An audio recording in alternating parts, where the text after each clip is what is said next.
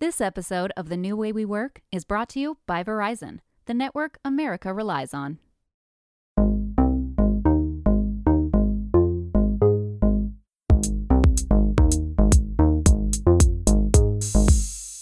This is The New Way We Work from Fast Company magazine, where we take listeners on a journey through the changing landscape of our work lives and explain exactly what we need to build the future we want.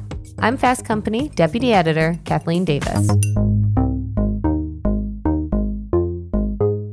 It's September, it's back to school, and even though we've been working over the summer, that back to school feeling of refocusing happens in offices too.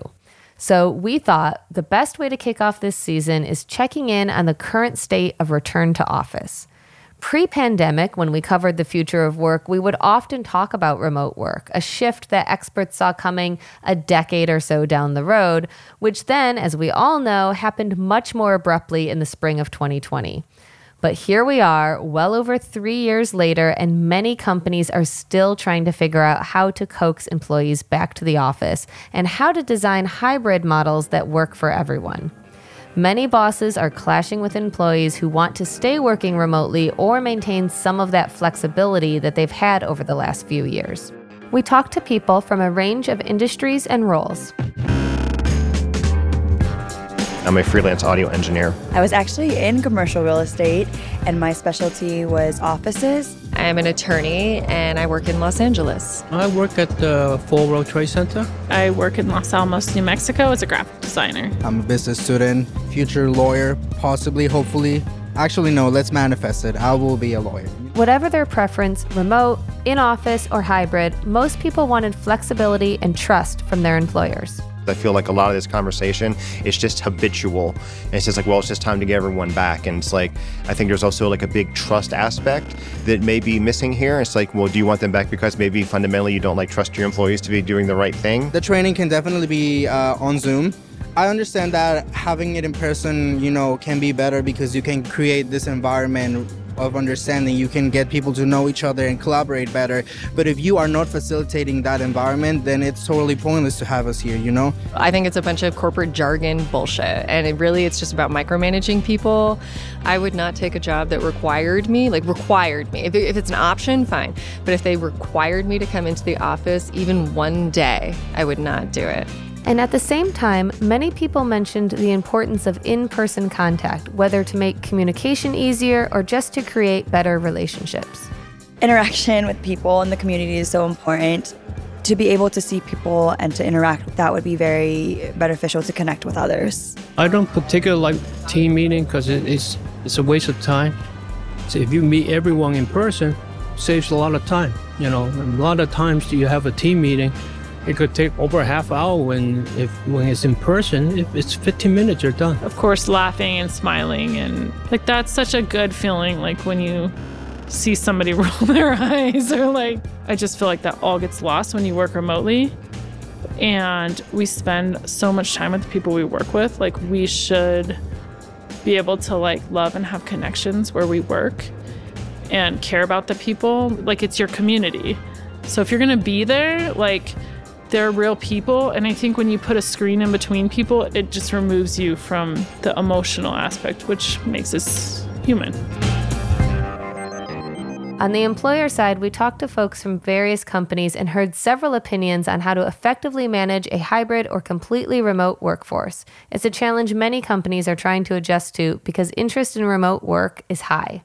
Yelp was one of the companies that became fully remote after seeing how effective it was during the pandemic, and Carmen Whitney Orr, Chief People Officer, said it's had a huge impact on hiring. At Yelp, we have certainly seen an increase in interest in our roles. From an overall job application standpoint, since we announced our remote posture, as well as some of the things that we're doing around supporting reproductive rights. We've seen an increase in the number of average jobs per posting between since the beginning of the pandemic through the end of last year. So specifically for our general administrative positions, we've had over 200% increase in applicants for those roles. And our sales roles, we've seen a 25% increase. At the same time, we have reduced the number of days that it takes us to fill those open jobs by 6 days or 23%. So overall, some pretty significant increases. And right now we are also seeing some gains in employee retention as well. Thumbtack went from fully in office pre-pandemic to fully remote now. CEO and co-founder Marco Zappacosta says it's been really effective for the company. People point to virtual work and say, look, something's not working. Clearly, virtual work doesn't work. And I think the takeaway is not that virtual work doesn't work, but it requires being more deliberate, explicit, and holding a higher bar when it comes to management practices. And I think it exposes the fact that most companies aren't very good at those things. And so, of course, they're not going to be able to take advantage of this virtual context. They haven't invested in that infrastructure and that capability in an in-person context. So I think that the best companies of tomorrow are going to be ones that access the broadest pool of talent that will require virtual work, but that itself requires a more deliberate and active investment in management and performance management that we're really excited about because we think it makes us better, but it is not something that everybody prioritizes. That might be why the majority of companies aren't quite ready to go fully remote. So how can hybrid office transitions be smoother and less contentious for everyone involved? After the break, some advice from a consultant who works with companies on how to build effective hybrid office policies. This episode of The New Way We Work is brought to you by Verizon, the network you can rely on for your phone and for your home internet. Find the plan that's right for you at Verizon.com.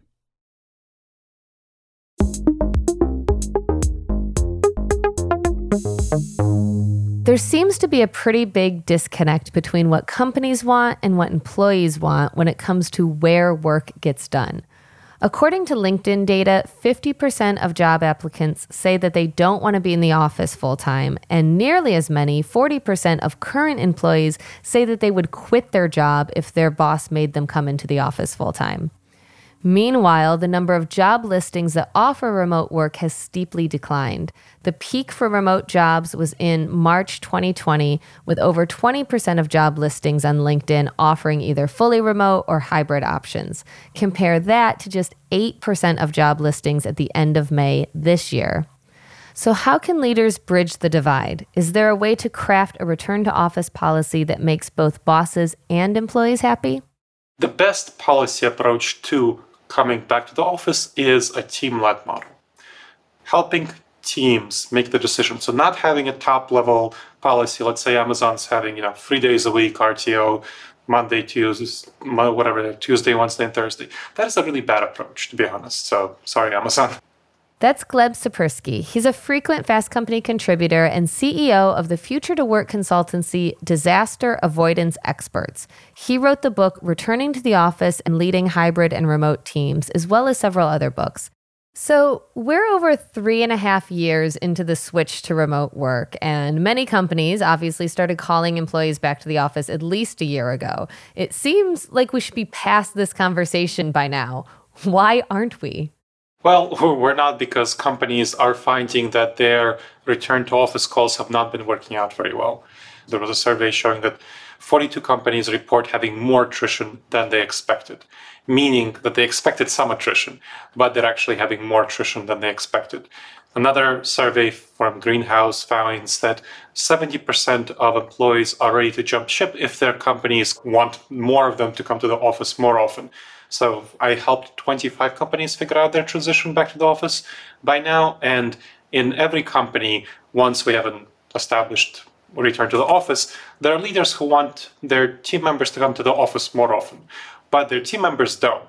So the problem is that hybrid is not simply a one and done. It's neither fully office-centric, not fully remote, But it's kind of like, do you come into the office 1 day a week? Do you come into the office 3 days a week? Do you come into the office maybe 2 days a month? There are so many variations and so many dynamics that are going on. So that's kind of a second reason. One is companies are having more trouble getting people and having more attrition than expected. Another is that there's so many varieties of hybrid, what you can do. And that's the second dynamic. And the third dynamic is that managers are only really learning how to manage hybrid teams now. So this is the big third reason. Managers, when you have people called back into the office, they have not been called back for 5 days a week. And they've been called back for 2 days a week, 3 days a week. Managers don't really know how to lead teams effectively in that setting. It's neither fish nor fowl, nor fully in office, nor fully remote. You're seeing managers have a lot of trouble, and this is another reason why the conversation is continuing, why some managers are trying to go from 2 days a week to 3 days a week, from 3 days a week to 4 days a week, and then they're finding attrition and then rolling it back. So we're seeing a continuous dynamic playing out where it's a back and forth tug of war happening. You mentioned also about hybrid work is that it's not a logistical dilemma. This is something that you've said and something that you wrote, that it's not a logistical dilemma, that it's a psychological dilemma, and that you kind of can't mandate that people come into the office. You have to make them want to come back in. And we've seen and we've covered some very cringeworthy things that companies are doing to try to get employees back, kind of these like mandated fun things that obviously don't work. It's pretty clear that doesn't work. So what kind of does work to psychologically motivate people to want to come back to the office? An interesting question is these mandated fun things. So the mandated fun thing is not something that works when it's mandated. Let's say offering free pizza or free coffee or something like that. What works to encourage people to come to the office is when it serves as a social anchor. And there's a big difference, because the main reason you come to the office, there are 4 things that are best done in the office compared to remotely. So let's go through them kind of as a framework, just so we know and we're on the same page. More intense forms of collaboration, synchronous collaboration, together with each other, that definitely works better in the office. Another one is nuanced conversations, like about performance evaluations, addressing conflicts, maybe a leader conveying strategy to her or his team. A third thing is mentoring and on-the-job training. Works better in the office, especially the establishment of those initial mentoring, coaching relationships. And the fourth thing is socializing and team bonding. So when you look at why people come to the office, those are the reasons that people come to the office. One of my clients early in the pandemic, they had people after the vaccine starting to come back to the office.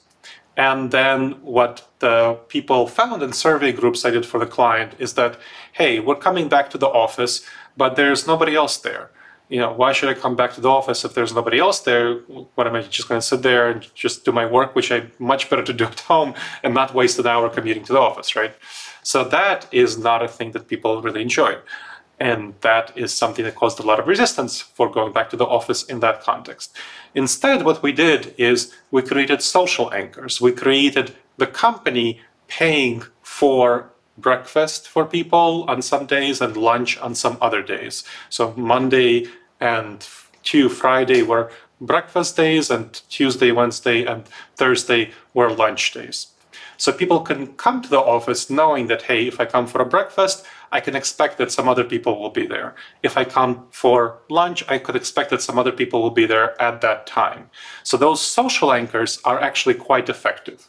And a lunch meeting or a morning meeting provides a nice natural dynamic for further meetings. So you have breakfast with someone, then you collaborate. Or you have first, you do some work, and then you have lunch, or you have lunch, and then you do some work together. That's what works. That makes a lot of sense, especially, so I'm fully remote. I changed to be fully remote during the pandemic. And I will say that the only times I kind of miss not being in the office are exactly 2 of those things that you mentioned, the collaboration and the social aspect. But there's another aspect that you mentioned that makes me think about our return to office policies. We've covered a lot that earlier career folks benefit the most from being in the office. Earlier career folks are actually the ones that want to be in the office more. How could a company go about kind of making different policies for different types of employees?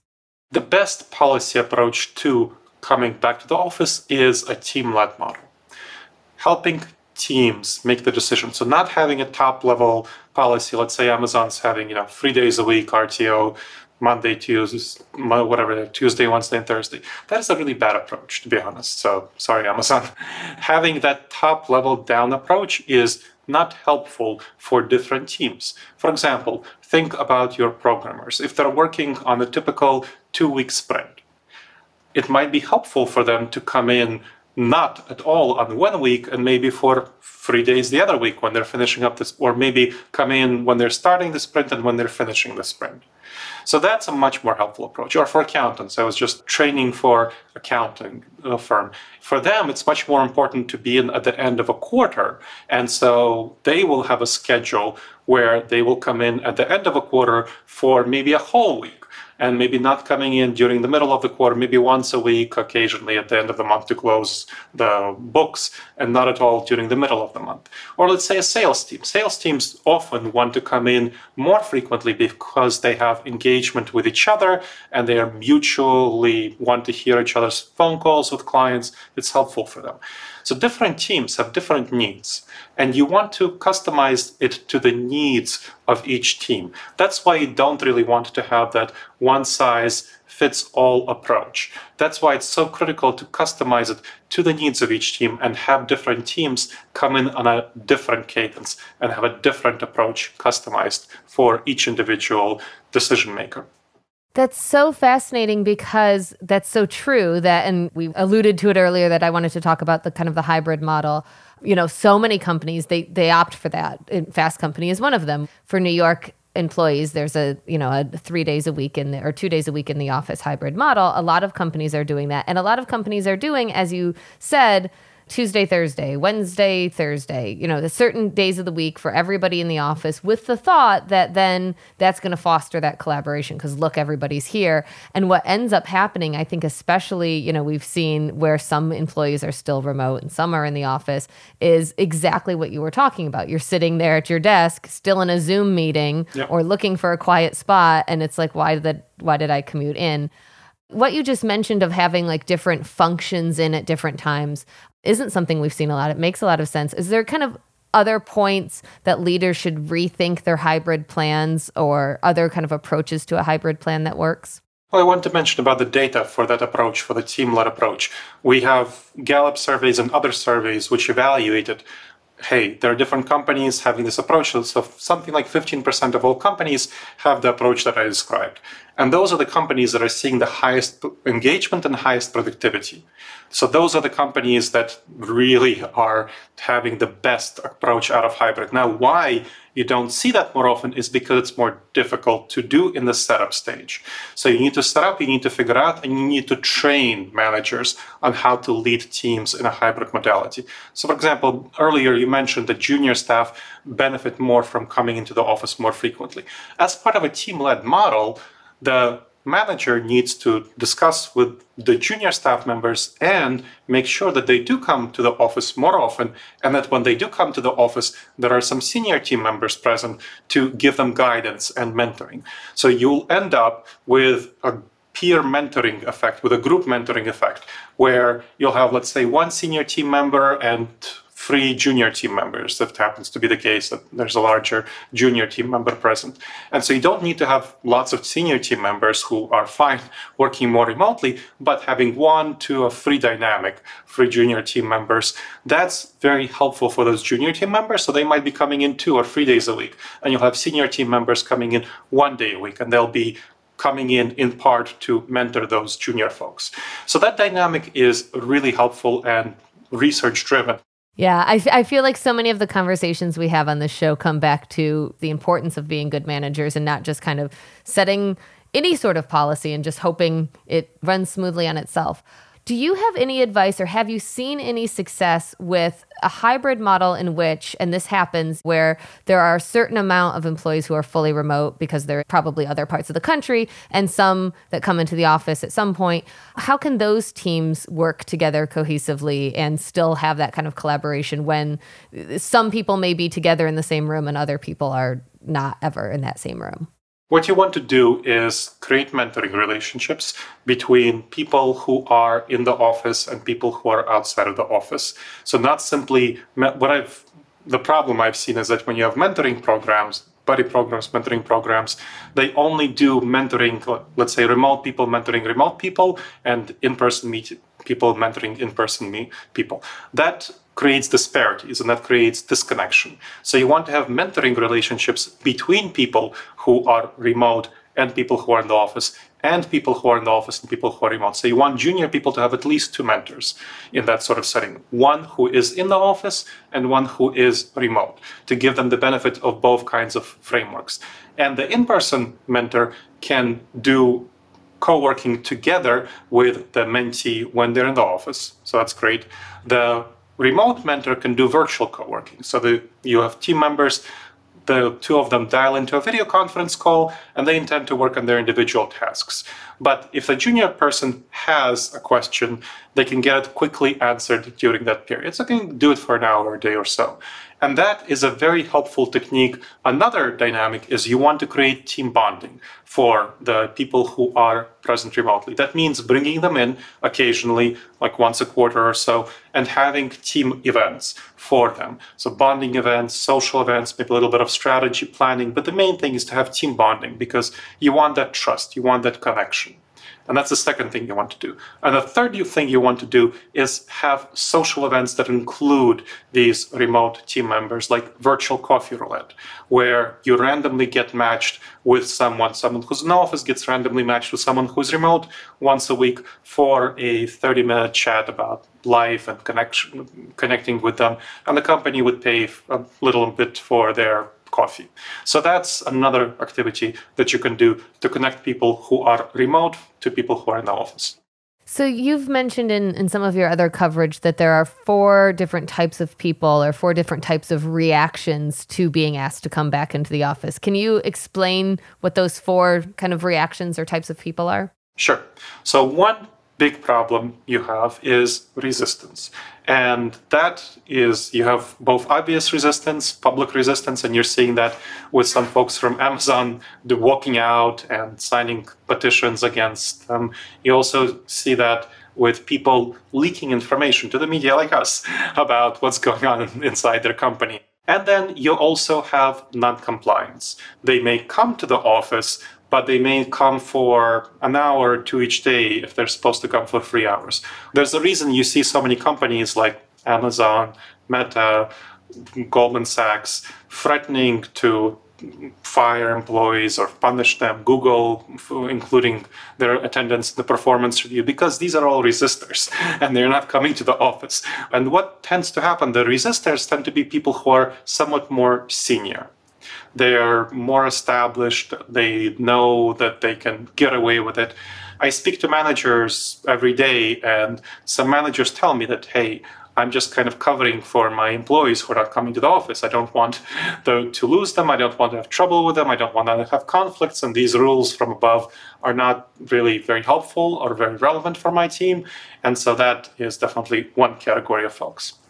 Second category of people is attrition. So you'll definitely have people who are somewhat different from the resistors. These are people who have good talents available elsewhere. So they simply leave the company after the company announces their RTO or after they're threatened to be disciplined for some way of resistance. So that's another category of people. The third category of people is people who tend to be somewhat more junior, somewhat less established, also people who may not have as desirable skills. And these are people who engage in quiet quitting. So quiet quitting has been widely used as a term. It refers to disengagement. You're doing your job, but barely well enough that you're not getting in any trouble. So that's quiet quitting. So you're giving 80% to the job. And we're seeing very clearly, and extensive surveys have shown that the people who have the most disengagement are remote capable workers who are forced to be in the office when they don't want to be in the office and they think that they're coming to the office to do the same thing that they would do at home. why would you come into the office and write reports or do programming? Those are not helpful things to do in the office. It's much better to do that individual head-down work at home. Why would you write email in the office? And the fourth category is kind of a subcategory where you're seeing losses of diversity, equity, inclusion. So these are underrepresented groups, minority groups, who extensive research shows have less of a desire to be in the office and more of a desire to work remotely than people who are in the white mainstream majority. So for example, when you're looking at knowledge workers, there was a survey by Future Forum that showed that 39% of white knowledge workers want to work remotely full-time. By comparison, 50% of black knowledge workers want to work remotely full-time. And you have similar numbers for other categories. Women have a much higher desire. So the Conference Board had a survey showing that 78% of women think that flexibility is really important to them, compared to 61% of men. So that's another dynamic that you see that group. People with disabilities are a huge question here, because people with disabilities have much more difficulty coming into the office, especially if they have mobility issues. So that's a big issue. But another issue is people, let's say, with long COVID conditions like fatigue and brain fog, who have much stronger desire to work remotely and for whom it's much easier. And they were able to work remotely during the pandemic. Now we have a number of lawsuits where they're suing their companies saying, why are you forcing me to come in? I did my job well remotely. And the ADA says I should be able to do my job remotely. And we're seeing them win a number of these lawsuits. That's really useful, I think, to know those when I think leaders see people are not responding to my in-office mandate, and it's just because they don't want to. I think that, what you just outlined is really useful to understand, like, okay, well, let's look at why these people aren't coming in.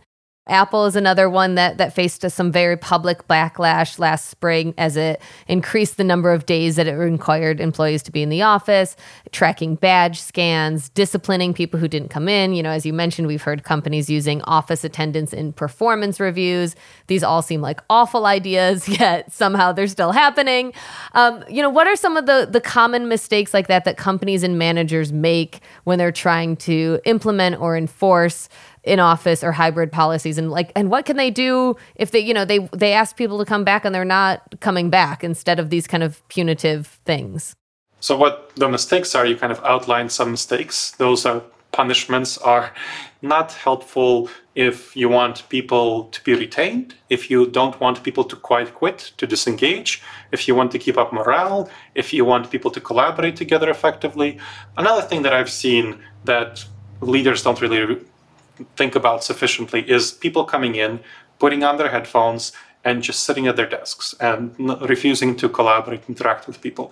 That's another form of quiet quitting, where you might do your task, you might do your individual work fine, you might do it at 100%, but you do your collaborative work at like 50% because you're deliberately disengaging, because you're feeling really resentful about the boss forcing you to come in to do collaboration, kind of just even though you're there and you're actually working on your individual tasks, because obviously you can do collaboration in a much shorter period of time than you're forced to come to the office.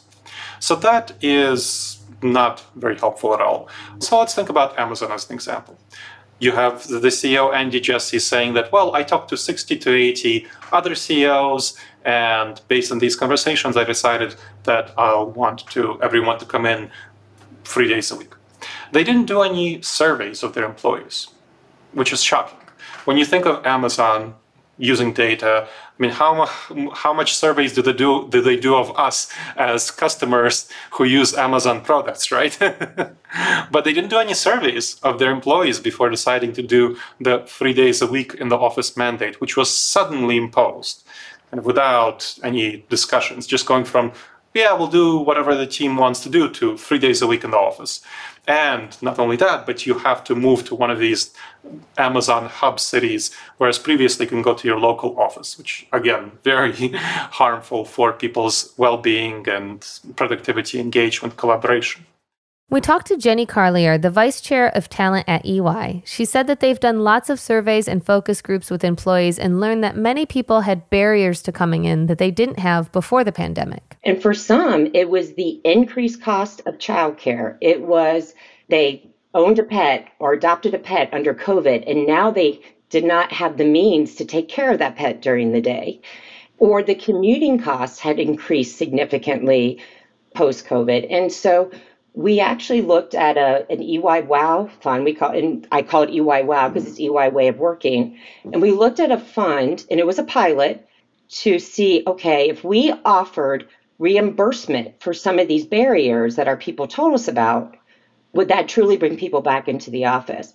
And we saw a 150% increase in people's attendance to the office when we provided that fund. And so we have renewed that again this year as a means to help our people overcome some of those barriers.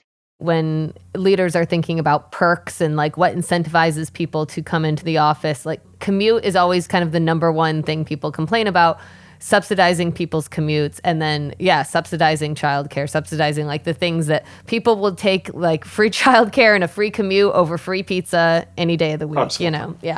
You will have those conversations, and you want to have empathy toward people who need to disrupt their lives. So one of the companies I worked with, the CHRO, moved away to care for her ailing father. And when the company decided to do an RTO, she was really sad. She kind of honestly lost a boardroom battle about that. But she was really sad for herself, for the other staff. She knew they would have retention issues. But she, at first, didn't want to share her story. And I encouraged her to share her story, saying that, hey, she'll have a lot of trouble moving back to the corporate campus, finding someone to take care of her ailing father. That's going to be a struggle that she will deal with. So you want to have empathy, and you want to show that you're struggling with this. You understand where your employees are coming from. So that empathy is a really important component.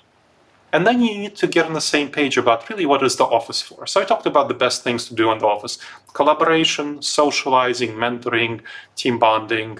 So you want to get on the same page about these sorts of things. What are the shared collaboration expectations, communication expectations? How do we collaborate? Why should we come to the office? So you want to convince people that, hey, these are the reasons that we should come to the office, and this is what our team decided, and this is what the company has decided as a broad level guideline policy for the team about why we should come to the office. Now, some people may still not like it, but they'll feel heard, and they can very reasonably infer and understand that, yes, collaboration is better done in the office for the large majority. But collaboration can be so difficult to manufacture. I think a lot of, we see a lot of people say like, okay, come back into the office so you can collaborate. And then you do exactly the thing you were just talking about, where you just sit at your desks. Or even if you're like, oh, let's have a brainstorming meeting every Wednesday when everyone's in the office, and then kind of crickets, what are the best ways to kind of fulfill that promise of in-person collaboration? So what you want to do is set shared expectations. And that's part of that is formulating team level guidelines for when you're coming to the office. So again, what you're coming into the office for, so that people know, okay, I'm coming into the office to do these 4 activities that are best done in the office. One of them is that synchronous collaboration. And you have those shared expectations that, okay, I'm coming to the office, and let's say Tuesday, 10 a.m. to 4 p.m. is collaboration time. So setting some timelines. So it's not all the time that you're in the office, but a certain period of time, or you can do Thursday 2 to 4, whatever you want to do. You can do it something like after lunch or before lunch or after breakfast. So some period of time when people know that they should not have their headphones on. That is not a time to have your headphones on. That's a time to be open to schedule activities and more informal activities, when anyone should be open to anyone else on the team, or if you have a department level, or if you have collaboration across departments where you coordinate at the same amount at the same time, that anyone should be open to other people coming to them and talking to them.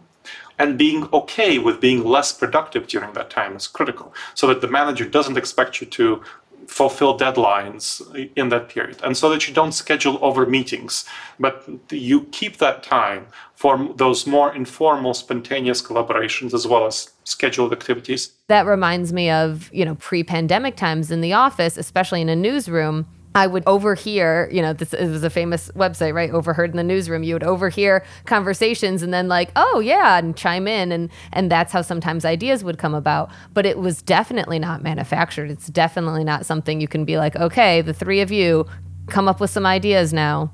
So yeah, that's a great suggestion. We've talked about a lot of this, and I kind of want you to weigh in. I think I know what you're going to say, but over the summer, you wrote an article for Fast Company about a bunch of the new research around remote, hybrid, and fully in-office work, and you've touched on a lot of that already. Where does the research land, and where do you personally land on the debate of what's best? Fully remote, hybrid, fully in office? So it's going to be a nuanced question. So when you look at the research, for my clients specifically, 23 of the companies that I worked with chose a hybrid first model, a flexible one with a team-led approach with some top-level guidelines. 2 of them chose a fully remote model. And when you're looking at companies that tend to go in the fully remote direction, just talk about those. Those tend to be companies that are young companies and tech-oriented companies. So those companies are ones that are most likely to have a really flexible model. The more tech-like and the more younger companies they are and the smaller they are, the more likely they are to have more flexibility. Larger companies, older companies, more established ones, tend to have more of a hybrid modality and have more structure. And so that is something that we're just seeing, that division. So I think the future is going to be a dynamic one where a number of companies that are right now young, they have established a culture of being very flexible. And those are really the companies, especially the tech companies, that we can expect to be the leaders of tomorrow, whether it's through AI, other technology. They are going to grow and they're going to be successful. So those are companies that I think we'll pretty clearly see that there will be more flexibility going on. We're also seeing that through a couple of other dynamics. We have more and more technology that enables easier and easier remote work, flexible work. For example, generative AI is making meetings transcription easier. It's making it easier to coordinate, to find information. One of the big reasons that leaders are saying, well, you need to come to the office is that you can quickly converse with other people and get information that you need from them without taking time to write a Slack message or an email, something like that. When you're having AI that's integrated into a company, it can extract information very quickly and easily. There's less need for that in-person coordination collaboration. So people can spend more time working remotely, comparatively speaking. So that's an example. The second is that managers are increasingly, I'm training managers, other folks are training managers to work more effectively in a hybrid setting, in a remote setting. So managers are learning the skills that they need. Fast Company's writing articles that are helping managers learn, like the one I wrote, about how to work in a hybrid modality, in a more flexible modality. So managers are learning these skills. And as managers are learning these skills, they will be more comfortable with having their team members spend more time working remotely and keeping something we didn't talk about yet, but making sure that people are productive and accountable when they work remote. It does sound like the future is, as you said, more increasingly remote. It does seem like there's a place for hybrid, especially when doing it correctly. Thank you very much. I think this is going to be really helpful. Thank you very much, Katie. I appreciate you inviting me.